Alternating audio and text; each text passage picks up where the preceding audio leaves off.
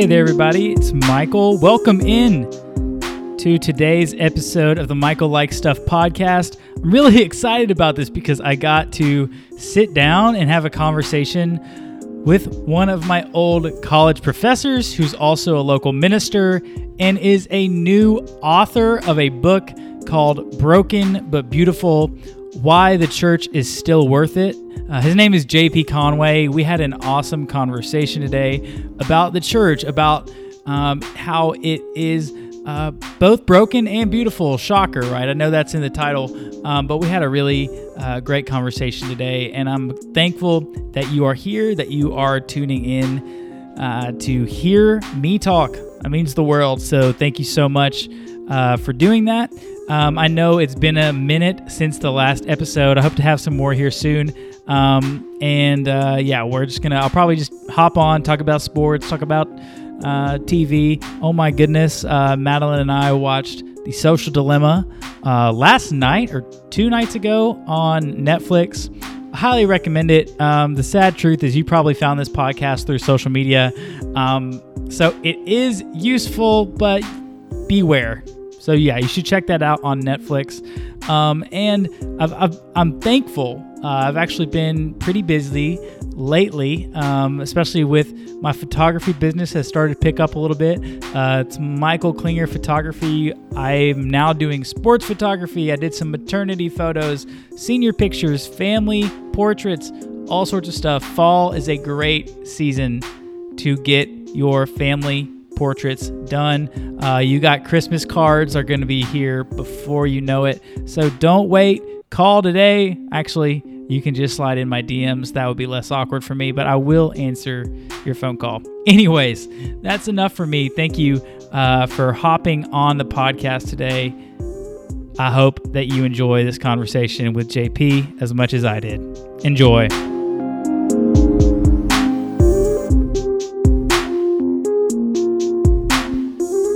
What's up, everybody? I'm here with a friend of mine who is also one of my college professors, and I'm just really honored to have him here today. We've got local minister in Nashville, and new author, J.P. Conway. JP, how are you doing?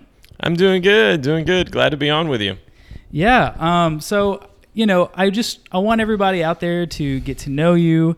I feel like I spent a semester in your class, so I do think I'm pretty well versed. And I know we don't have to talk too much on here about how much you enjoyed having me in your class.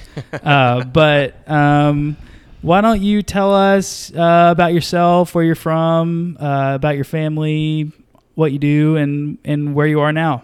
Sure, thanks. Well, I grew up in Middle Tennessee. And then went to college out in Texas, lived in New England for a while, specifically Connecticut. So I've lived around a little bit, but mostly in the Nashville, Tennessee area. Of course, Nashville was a little different growing up in the 80s and early 90s than it is now. Married, wife, 3 children. Daughters are 6, 9, and 12. Actually, my 9-year-old, it's her birthday today. Wow. And my wife is a biology professor and cancer researcher. And then I preach at a congregation in the 12th South, Edge Hill area of South Nashville. And then I'm an affiliate faculty member at Lipscomb University where we connected a few years back, and I got to know you. Cool. So it sounds like you have a pretty busy life between 3 kids and, being a minister and all that goes along with that, as long as teaching adjunct classes.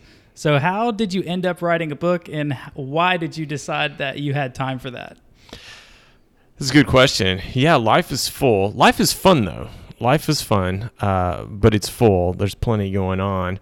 Some of this, as a minister, I've been a minister now for 20 years, and being a minister, you get involved in spiritual conversations with people on a somewhat frequent basis, because when you meet people, they say, "Oh, what do you do?" And when you say you're minister, preacher, youth minister, I've said various things over the years, you immediately get a reaction, sometimes good, sometimes poor, but you always get in some type of conversation. And so I just find myself listening to people talk about faith and spirituality in church on a regular basis. And most people's reaction, specifically to church, has just really interested me the last decade. I feel like life is always caught up in a pendulum swing. And I think back to my grandparents' generation. They just didn't complain. They weren't complainers. And they definitely would not have said things bad about church. Like that would have been something that they definitely weren't going to do. I feel like we're kind of in the opposite of the pendulum swing now, to where it sounds edgy, and it sounds like a good Christian vulnerable, so to speak, to complain about church and to say negative things about church. And I definitely get it. I feel like one of the main cultural events that put us into this swing was the revelations of the Catholic abuse scandals 15 years ago, and then all the revelations that the Protestants weren't doing much better, if at all, and then followed in recent years by the Me Too and the Church Too scandals. I get why we're in this pendulum swing, but I've just processing for several years now. How do we get here? What's the way out? How do we listen? How do we bring healing to this cultural moment? Right. I think I really resonate with that. I think I'm very much of the generation where we want to be like, like church isn't perfect, but like of those of us who still go to church and are involved in church, sure. We obviously are part of it for a reason, but we also, I don't know if we want to reform it, or we at least want to acknowledge that it's not perfect and all that. And I do hear what you're saying, because especially to someone who wasn't involved in your church, you wouldn't be like, yeah, I don't know, like our church did this, or did you see what that church did? Like that's so messed up, or whatever. I think that, my parents' generation, they're very much, they might talk about those things, but they talk about them amongst themselves. Mm-hmm. Where I think our generation is now, whatever we're saying to the internet, we're saying that broadly, instead of just like keeping that amongst like our family or our close friends. So, we've talked about some of the things that we do, and I watched some of your trailer videos, and you acknowledged that there are things in the church that are broken, and so I guess my question next would be, what would you say is the biggest challenge for the local church right now? Obviously, we'll just say coronavirus is excluded from this conversation, because obviously that's a big one. That's a really good question. I think what I try to trace out in the first third of the book is how we got here. And obviously any problem is going to start, the root of any problem is going to be the fallenness of the world and human sin, but specifically in church life, how we're prone to hypocrisy because we know we shouldn't do bad stuff. But we do bad stuff, so there's a tendency to hide it. I mean, it's just kind of a human instinct. It's one of the reasons why you tend to have hypocrisy in the church, because we have an atmosphere where confession is hard, accountability is hard, so you have a lot to lose with exposure, and it causes us sometimes to go underground with our behavior, but also a refusal or a failure to confront people when bad things happen. So we have hypocrisy going on. The other big things we have going on that are challenges for the church, we're caught up in several decades of anti-institutional movements going back to at least the 60s, where we're distrustful of large groups. We're distrustful of big government. We're distrustful of big corporations. We're distrustful of big education, big pharma, all these things. and we're distrustful oftentimes of large churches and institutions as well. And then the other piece of that that's a big thing is, at least since the 70s and magnified in the 80s and on into the 90s with kind of the tech boom, we live in a consumeristic mindset where it comes to church. There's a lot of good things about technology, but one of the things that happens with technology is nothing is neutral. And so even what we're doing now, a podcast, it's often, technology is often framed in an entertainment context. And so you have so much of church has become consumerist in nature, and consumerism and consumption is based on dissatisfaction. Right. Because you have to maintain a level of dissatisfaction to keep people coming back. So I guess the three legs of that stool would be hypocrisy, kind of this burn it all down, anti-institutional spirit, and then the third leg being consumerism or consumption. Yeah. One thing I want to touch on is that this anti-institutional mindset, I think what I've seen in the last 4 or 5 years is a lot of churches that are either startup churches or they're rebranding themselves, and there is this anti-institution thing that they're trying to promote, yet you are an institution. Your goal is to become a large institution, but you're trying to frame it in this just whatever. And I think like sometimes if I was at some churches and I was just like, okay, but like really though, like what do you guys think about about any sort of not hot button issue or just like general thought? I wonder if some churches have I just have a very cloudy view of what it is that they actually think, what it is that they believe, and what sort of the foundational like skeleton of their church body is, because it seems to me like come as you are. I love that. Like, come as you are, that's great. But then I don't know what keeps people around once they've come as they are and where to go from there, because I think that that's the church model. It's just like, no, whatever. We're just here being ambiguous, and I don't really know if there's anywhere to grow with that. So I've definitely seen that. Like, how do you think we should go about like balancing this anti-institutional thing? I mean, that seems really hard. There's a certain level of rebranding going on there when people come up with new names and various things.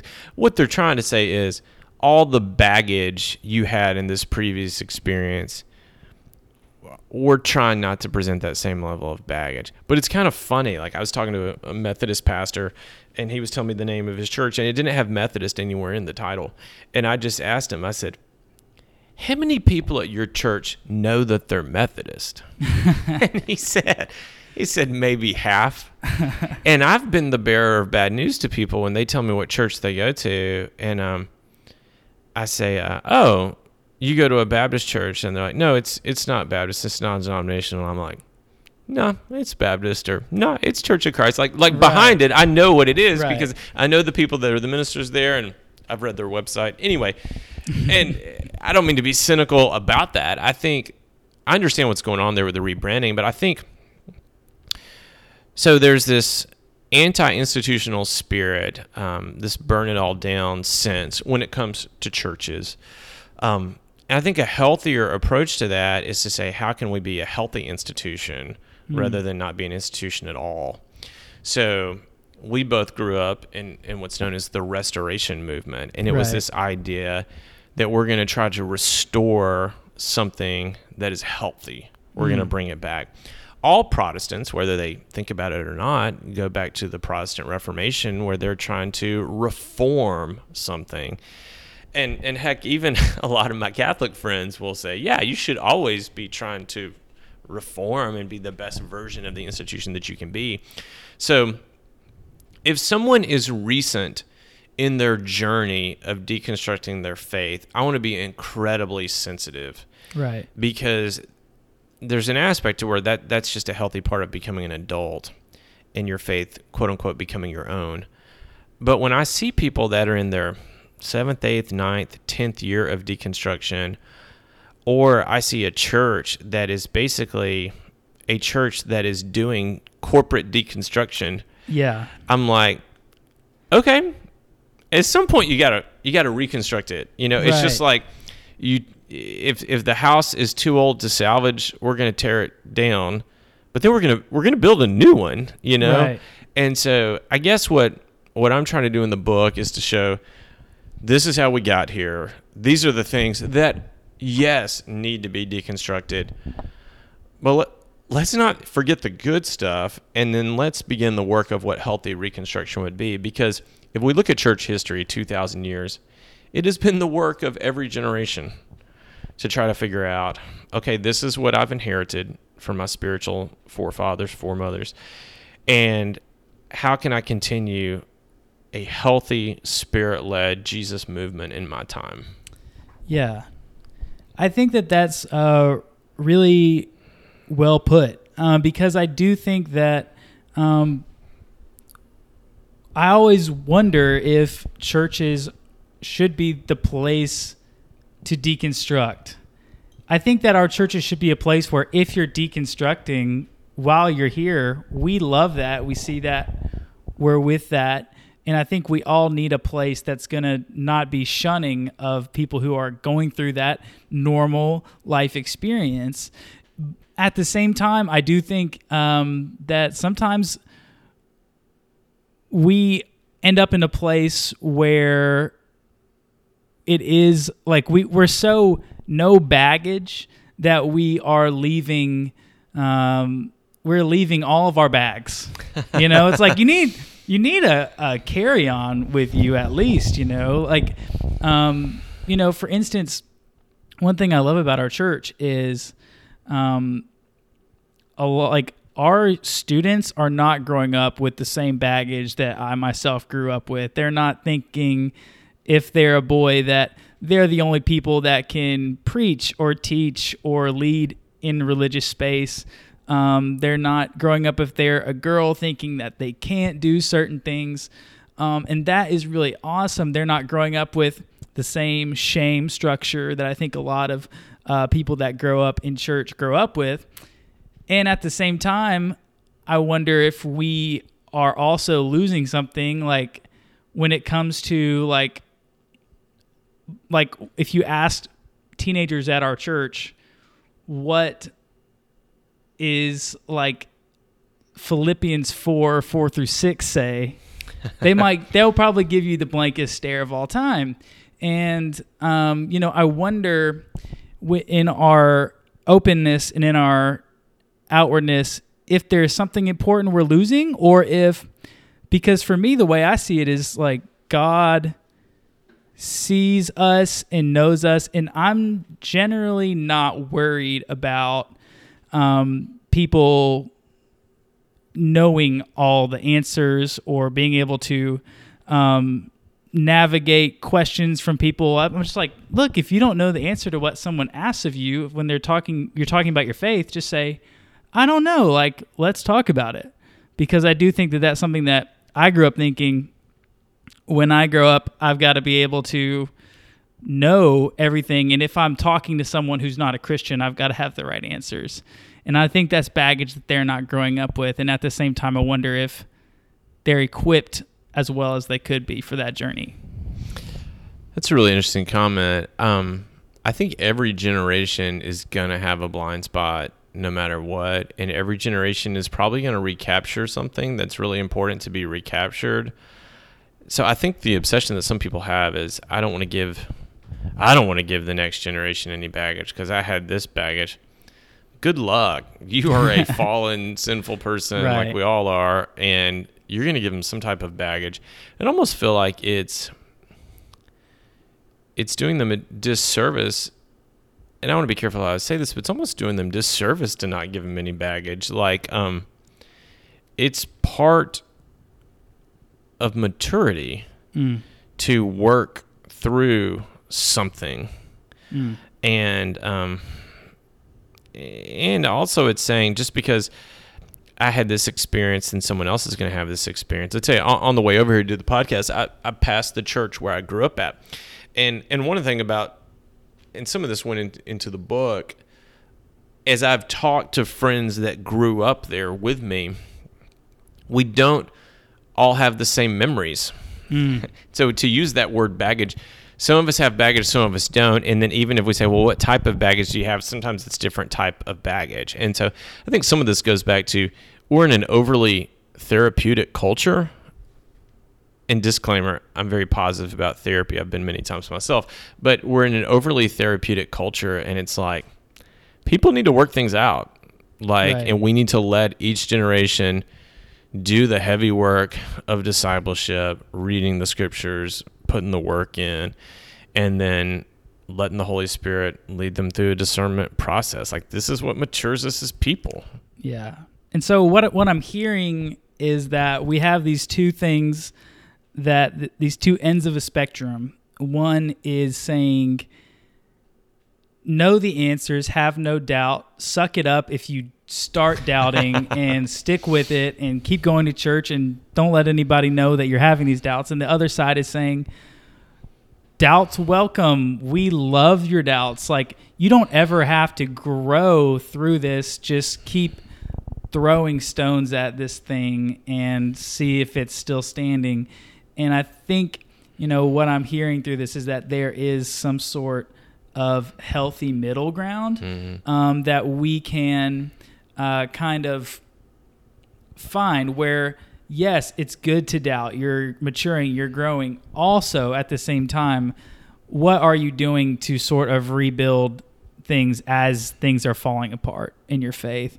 And I think that is a reason that a lot of people my age aren't in church, because they either feel like they're being forced to accept one or the other.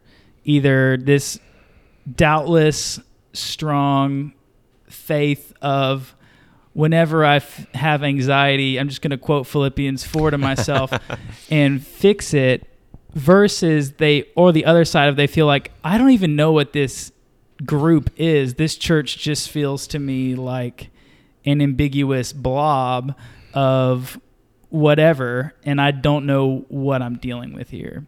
And so I do think that is something that I think we are able to push through. So I'll just change the topic a little bit. So I read your blog post on consumerism, celebrity pastors, and how those things are kind of reasons for the state the church is in, this brokenness, the way that people are so easily able to say, I don't like this about church. What is your blog's website, by the way? Is it jpconway.org? jpconway.org. And so I thought it was just really insightful. And here you are, a minister, local minister. You're writing a book.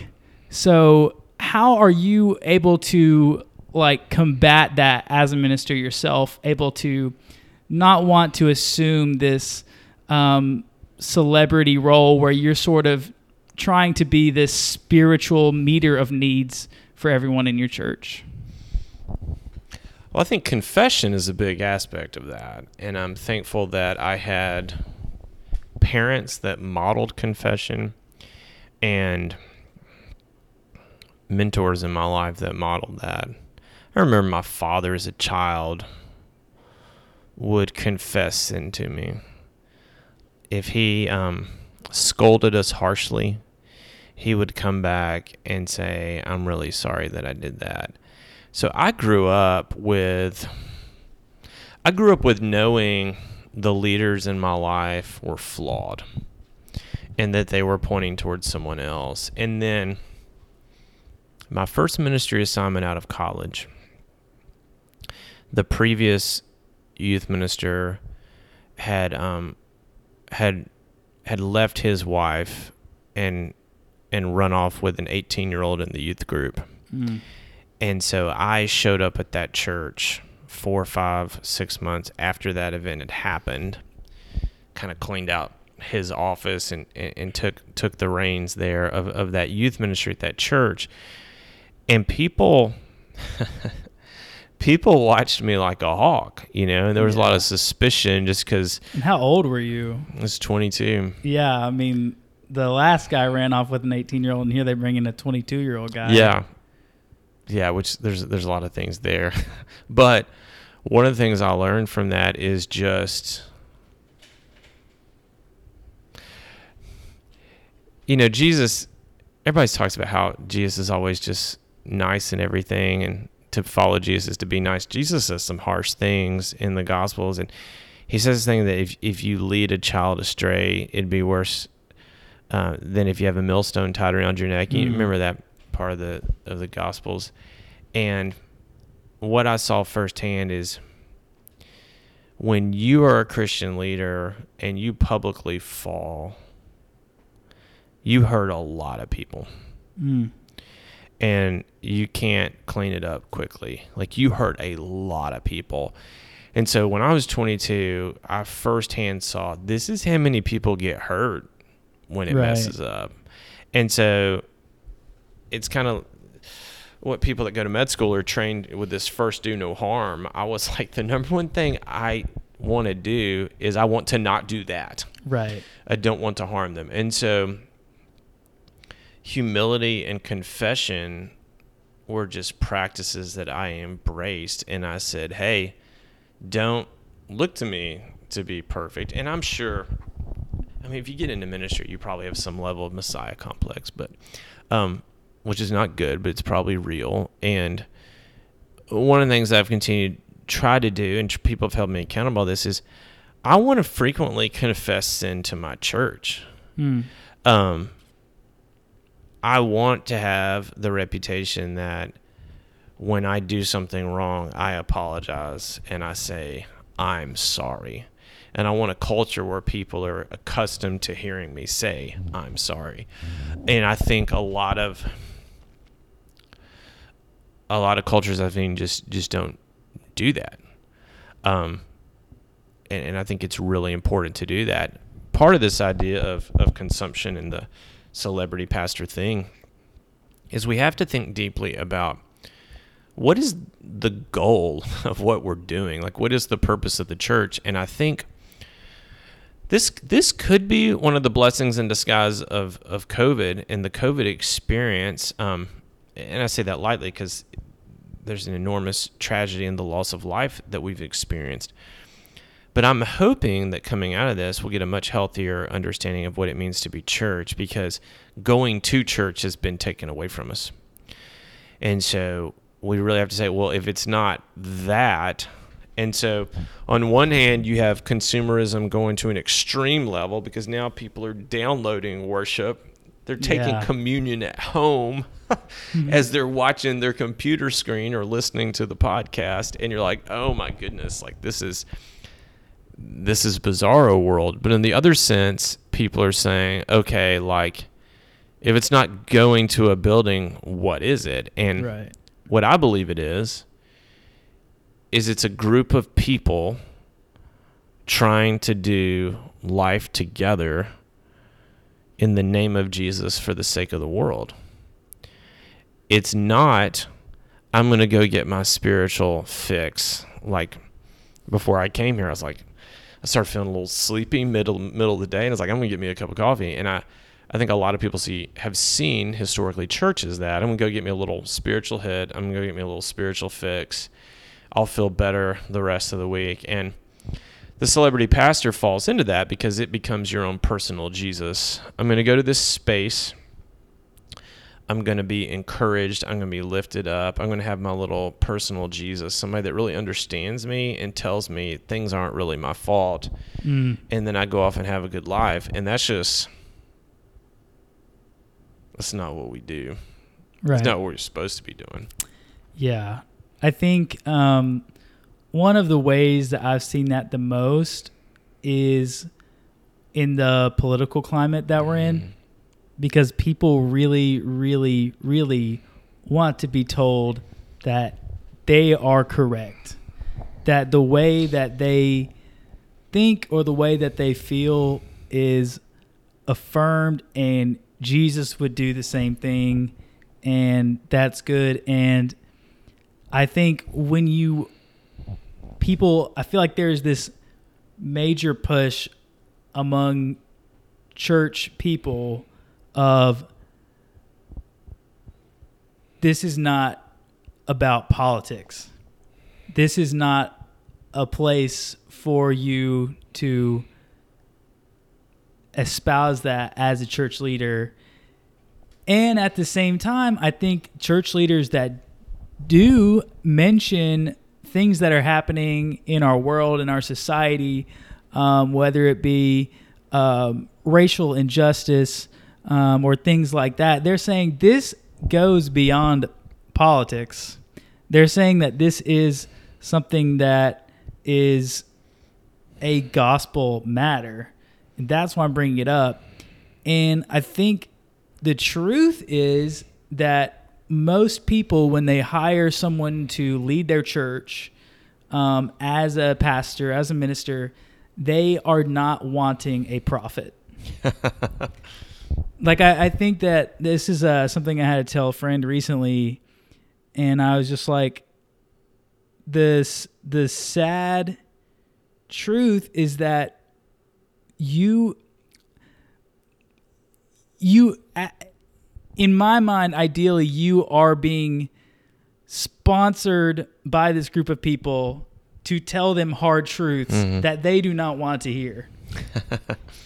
And we live in this, I feel like as ministers live in this really weird thing. It's kind of like measuring, like, how much is this worth?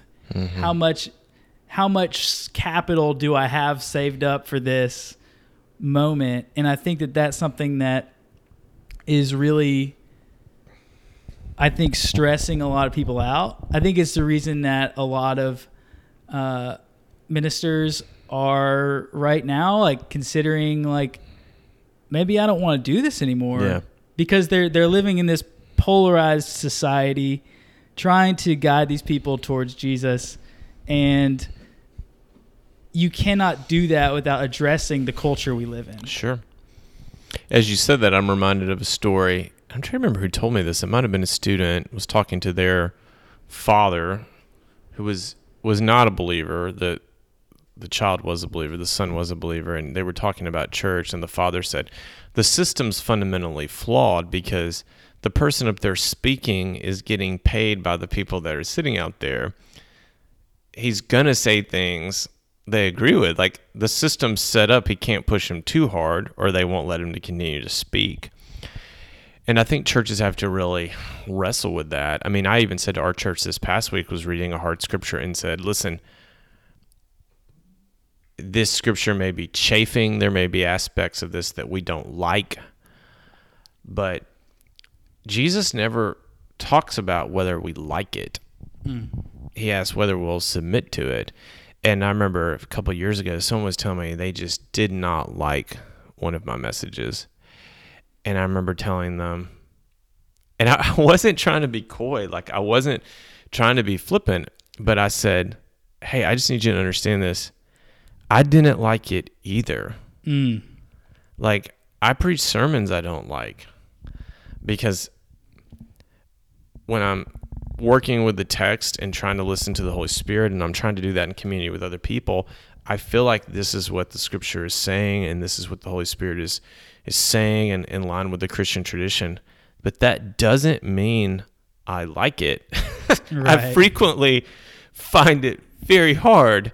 And you mentioned politics. I mean, the challenge is that in our world, church has become therapy and politics has become religion for people. And we always hear, oh, that so-and-so, that person got political. But I think if we go back and read Jesus in his time, we see people saying the same things about him. He got political, and I think we want to be careful with that. I don't think that means we get up as we lead our churches and talk about the upper end tax bracket should be 42% and not 37% or whatever. But yeah, there are non-negotiable things, and what we've tried to say just at our church is a lot of these things we've been wrestling with this year is this is a sanctity of life issue, and that human life has intrinsic value because God created it, and all human life should be valued and receive dignity. And as we look at our world, we should ask ourselves, what human lives are not getting their due? And we should stand up and say, hey, you may not think those lives matter, but those lives really do matter. And we're going to be on that side of it. So I don't know. I'm still wrestling with this like a lot of people. But I feel like if I get accused of being political, okay, I can handle that. But I want to make sure that my politics are downstream of my faith and not my faith downstream from my politics. Because right now, and it's so blurry as close as we are to an election, but so many different types of things are going on. I mean, I was talking to somebody recently, and they're like, yeah, I don't do church much anymore because I just didn't think I was making a difference. And I was like, okay. And I was just listening to them, and I go, well, what do you do? And they said, well, I've joined this group, and we're trying to change the world in this way, and we meet together and we canvass neighborhoods. We're working for this change. And I said, well, how you conceptualize that is similar, different, but similar to how I conceptualize church. I mean, we're a group of people that get together and we're trying to make things better, not just for ourselves, but for our neighbors. Now, there's obviously some added elements of how we interpret God being among us as we do that in Christian practices, but we're a group too that gets together and tries to make things better for our neighbors. But yeah, the politics thing it's the cloud over everything. And it used to just be in an election season. And now I feel like I can't remember what politician coined this phrase, the perpetual campaign, but I feel like it's a perpetual cloud on us now. It's not just election seasons. Yeah. Yeah. I think you hit the nail right on the head. One thing I want to get to is, of course, the title of your book is Broken But Beautiful, Why Church Still Matters, or Still Worth It. Why Church is Still Worth It. Why Church is Still Worth It. Sorry about that. We're starting a new series in our youth group tonight or tomorrow called Family Matters. Oh, nice. Which I don't know if the curriculum writers understood that that's a TV show. That's a TV show. Like actually in my generation, I remember that TV show. Broken But Beautiful, Why Church is Still Worth It. And so, we talked about a lot of brokenness so far. Yeah. I want to talk about the beautiful side. Sure. Because I do think, one thing we say at our church is we want to be known by what we're for, not by what we're against, which I know is not unique to our church. That's not like a thing we invented. But it's rare to actually see. Yeah. So it's a worthy goal. Yeah. And so what sort of things in your experience bring out that beautifulness that we get to see?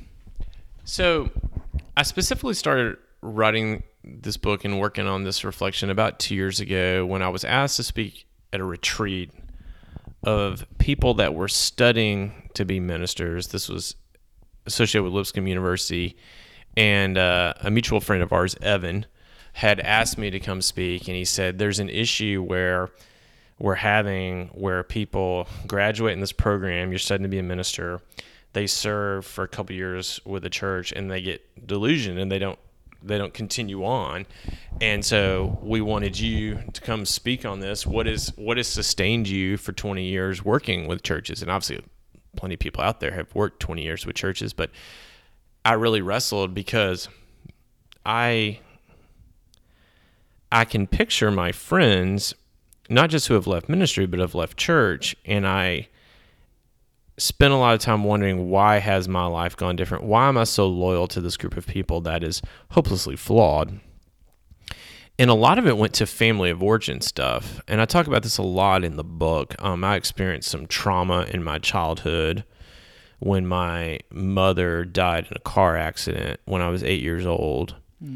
And processing how in the midst, my dad is a hero, my older brother's a hero, how they helped take care of me in that time, wonderful grandparents, ultimately a wonderful stepmother who I call mom now, a huge part of my life.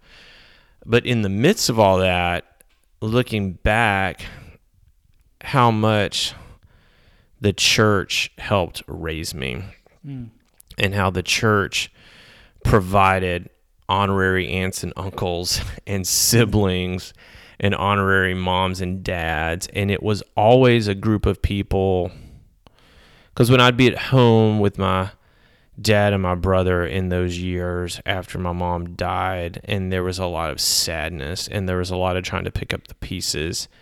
But when I was with the church, there was a sense of joy, and there was a sense of this group of people value me, and there was a sense of hope when I was with them.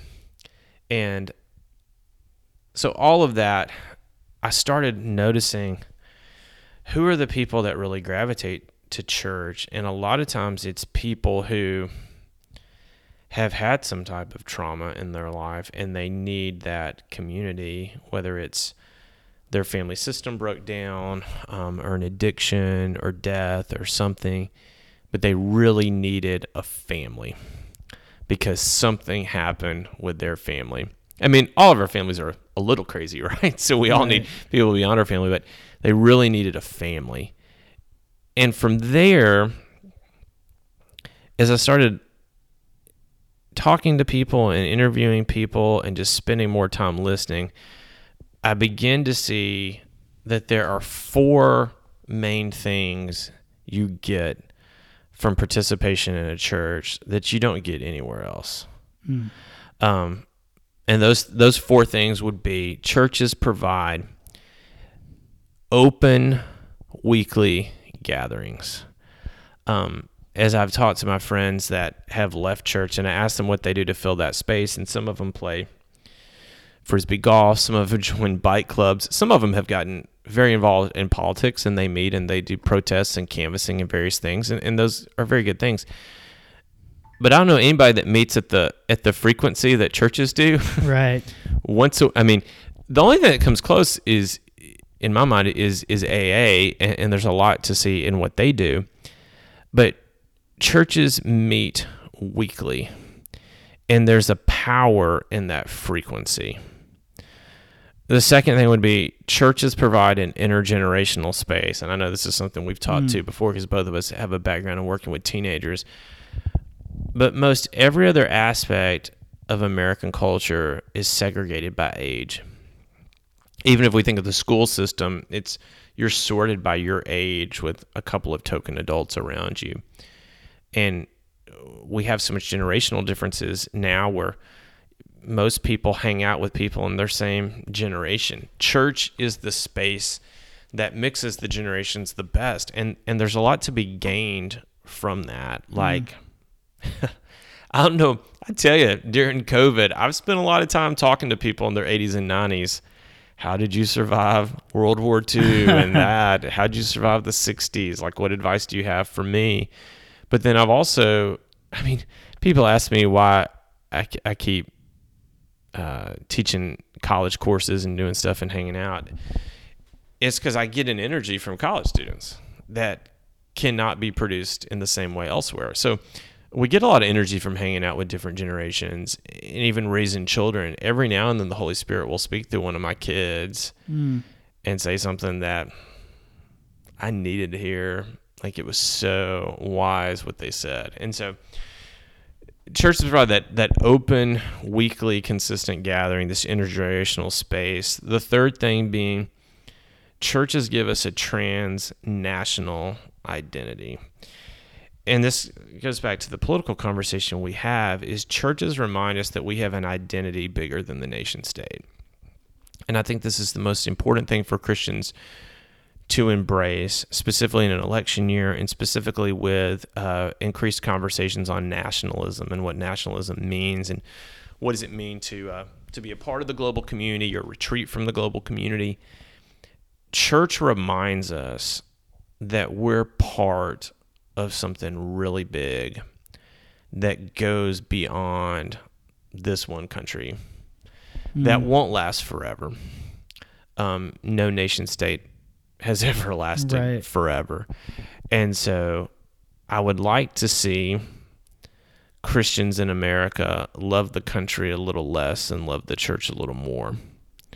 And then fourth, church provides ethical accountability. And this is the biggest thing I see with my friends I hang out with and people I talk to, is there is a ethical accountability that when church functions well. We started this conversation talking about hypocrisy and Christians letting each other off the hook when it came to moral failure. But when church is functioning at its best, it's a place where we hold each other accountable. And there are things in my life I don't do because I know the people at my church would confront me about it. And there are things I have done that friends at church have said, you think that's a good idea? I don't know about that one. And I could tell more stories than we have time for, but that accountability is a big deal. And when I look at social media now, I constantly ask myself, where's the accountability? And you mentioned shame culture. I think it's great that we seem to have less shame culture than we did when I was growing up, but sometimes I wonder if we have less accountability. And I wish we had more accountability. So that begins to offer the framework of, these are some unique things that churches give us that no other social group does the same way. And I believe the church is the greatest social movement that's ever existed on the planet. I think it's incredibly imperfect, but I am as optimistic about church as I've ever been. Yeah. Because I think Jesus was pretty optimistic about it. Definitely. Yeah, I mean, I don't have really anything to add. I think that you've kind of hit it on the head. I will say that, I think in my adult life, I have come to appreciate church so much more. I think I didn't have when I was growing up, like I didn't have the hindsight to be able to know how blessed I was to have been raised in that scenario. Even though I knew, like, my best friends in the world were the people that I went to church with, and I got to see them multiple times a week, just like what you're saying. And I think that was kind of my framework for why church was good. And in college, like I don't know that I had the appreciation I have for church now, because I was surrounded by like-minded people already. Yeah. But I think it's, we live in such a lonely society where people are dealing with all sorts of anxiety and depression and just so many different things that cause us to feel isolated from one another. And for me, having a group of people that has to, like what you're saying, open to everybody, that has to welcome me and accept me and love me, and that I have a responsibility to do the same for them, it brings me around a table with people that I would not choose to be around. It's good for us to be around people that we wouldn't choose. Right. That's where growth comes from. And that's another issue with social media, is that we a lot of times without even knowing it have been segregated into our little circles, man. I watched there's a new documentary on Netflix called The Social Dilemma. I've heard it. I haven't seen it yet. Everyone keeps telling me about it. And it is, I mean, I kind of knew that, basically we are being, that social media is not good for like societal understanding and unity. But at the same time, I had no idea to like the level that it is creating. Because for me, like 2016 was like the first election year where I was really socially conscious. Sure. So I think I just like accepted like this is how election years are. Like that was, the first election I was like, around and thinking about all of that different stuff. And, it's in a way nice to know that it doesn't have to be like this, but it's also crazy to me of where we are. Yeah. And I think, as a society, we're a group that really needs to heal and come together. And what I do appreciate is church is a place that does not draw lines based on things we generally draw lines on. Like what you touched on with the intergenerational piece, like there are, I don't want to say they might be listening to this. I don't want to say they're old, that they are older than me, older than you people, who love me and they affirm me and they take care of me. They're like my grandmothers, my aunts, my uncles. And it's just for someone like me who, I'm single, like have a girlfriend, but like we don't live together or anything. Like it's just nice to have a group of people that cares for me in that way. And I think church is literally the only place I can think of that provides that. At least in that way. I mean, loneliness is such a huge deal. There's a chapter in the book about the loneliness epidemic, and it really is an epidemic and was declared that by the Surgeon General under President Obama. And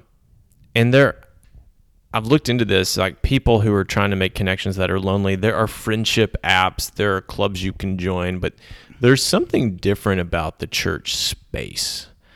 And we have lonely people at our church. And guess what? Sometimes that lonely person is me. Like even you can be lonely from time to time, even in a family. Loneliness does not just come from solitude, but church becomes such a important space to embrace people that are experiencing either an episode of loneliness or chronic loneliness. But when I talk to my friends that say church just got really complicated, there was a lot of baggage. We read the Bible at home as a family, and we have some Christian friends that we hang out with socially, and so we're just going to kind of do that and give our money to nonprofits. There are some admirable things about that, and I understand how they got there. But the thing that I want to come back with is, but where do you have a space in your life for lonely people? Where do you have a space in your life for people to enter in? Right. And where do you have a space in your life to hang out with people that aren't like you? Yeah. And that's such an important thing. I was talking to a friend, this is a year and a half ago, and this is a friend, she and her husband, they have 2 children, and they had been wounded by the church, which, as I said, is incredibly common, and we need to be patient and love people and find healing when that happens. But they were going through a time period where they didn't have a church because they were taking a break from church and trying to process. And they went to her husband's, they went to visit her husband's parents, her in-laws, one weekend, and they went to church with them. And in the closing announcements of the service, the person giving the announcement said, hey, one thing we wanted to mention, church, is this past weekend, Johnny broke his arm riding his bike. And she said that there was this roar in the church where everybody went, and everyone was just devastated that little Johnny broke his arm. And she kind of teared up telling me this story, and she said, I want people to care about me the way they cared about that boy. And she said, she said, I'm still trying to figure out church, and I'm still really hurt, and I'm still trying to figure out some stuff of what I believe and what type of church we want to go to. But she said, I want to give my children a community so that when they break their arm, there's a group of people that go, and I thought that was so powerful. Yes, 100%. And I think that's been like, you know, especially for people like me, who find themselves in a really small church context, just the immense value, like, you know, everyone. Yeah. If I get the flu, it goes in the newsletter, you know, like, I mean, I send the newsletter, but you know, like, people are looking out for each other. Speaking of looking out for people, you know, so all the proceeds from this book that you've written are going to local ministry, Room in the Inn. Will you just tell us a little bit about that ministry Sure. and how you landed on that decision? So Room in the Inn is a hospitality ministry for people living on the streets of Nashville, and this goes back to the mid '80s. I remember hearing about this ministry as a teenager. The church I was at participated in it, and then I've been at my current church for about 9 years, and they had started participating in Room in the Inn 2 or 3 years before I got there. So the main ministry of Room in the Inn is November 1st through March 31st. Those 5 months, churches go by every single evening, and they pick up unhoused individuals, and they take them back to their space. They feed them dinner, give them a place to stay for the night, feed them breakfast, and bring them back the next day. So it's basically an overnight shelter where you're picking them up, your church van, your church bus, my Civic, you know, whatever, taking them back to your space. They have about 300 churches and synagogues that participate in this, and they give housing to about 160, 180 people every night in those 5 months. And during the really cold weeks, it'll be up to 300, even 400 people. The other 7 months of the year, they continue to offer a day center. They have laundry facilities. People can get their mail delivered there. All kinds of tools for people to get out of homelessness and get into the things that they need to do to make their lives better. And to me, it's been one of the great joys of my life the past 9 years being involved with that as an overnight volunteer. But also, to me, it was a perfect example of why the church is still worth it. Because talking to my friends who work at Room in the Inn, they could not do that ministry without churches.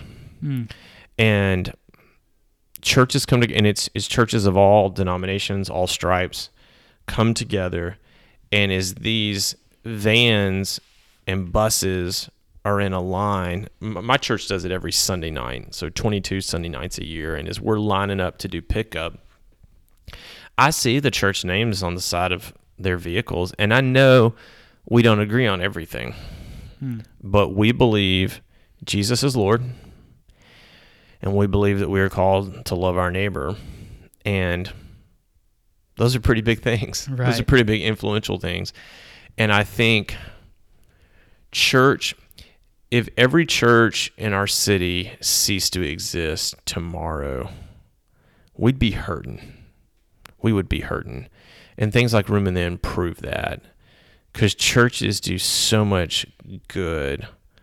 For all, whether you go to a church or not, your life has been blessed by a local church. And so, do we need to reform all the bad stuff?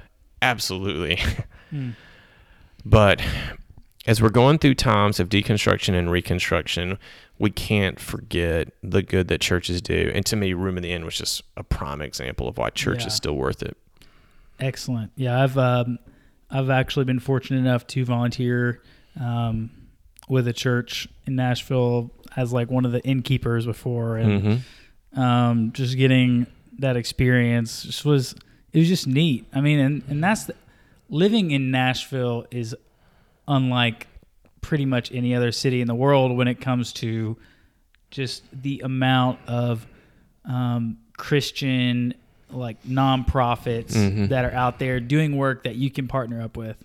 And so I'm really just there. I could name some, but I would miss all the other ones. So, but there's so many that are great to work with. So, if you buy the book, that would be going to Room in the Inn. So if you're worried about fattening JP's pockets, I mean, I know he's an adjunct professor, so I know he's already raking in. But if you're worried about that, all the proceeds are going to Room in the Inn. So if you want to purchase the book, how do you go about that? So the book comes out November 15th, and you can pre-order it now from Whiffenstock Publishers. Whiffenstock is spelled WIPF and stock, Whiffenstock Publishers.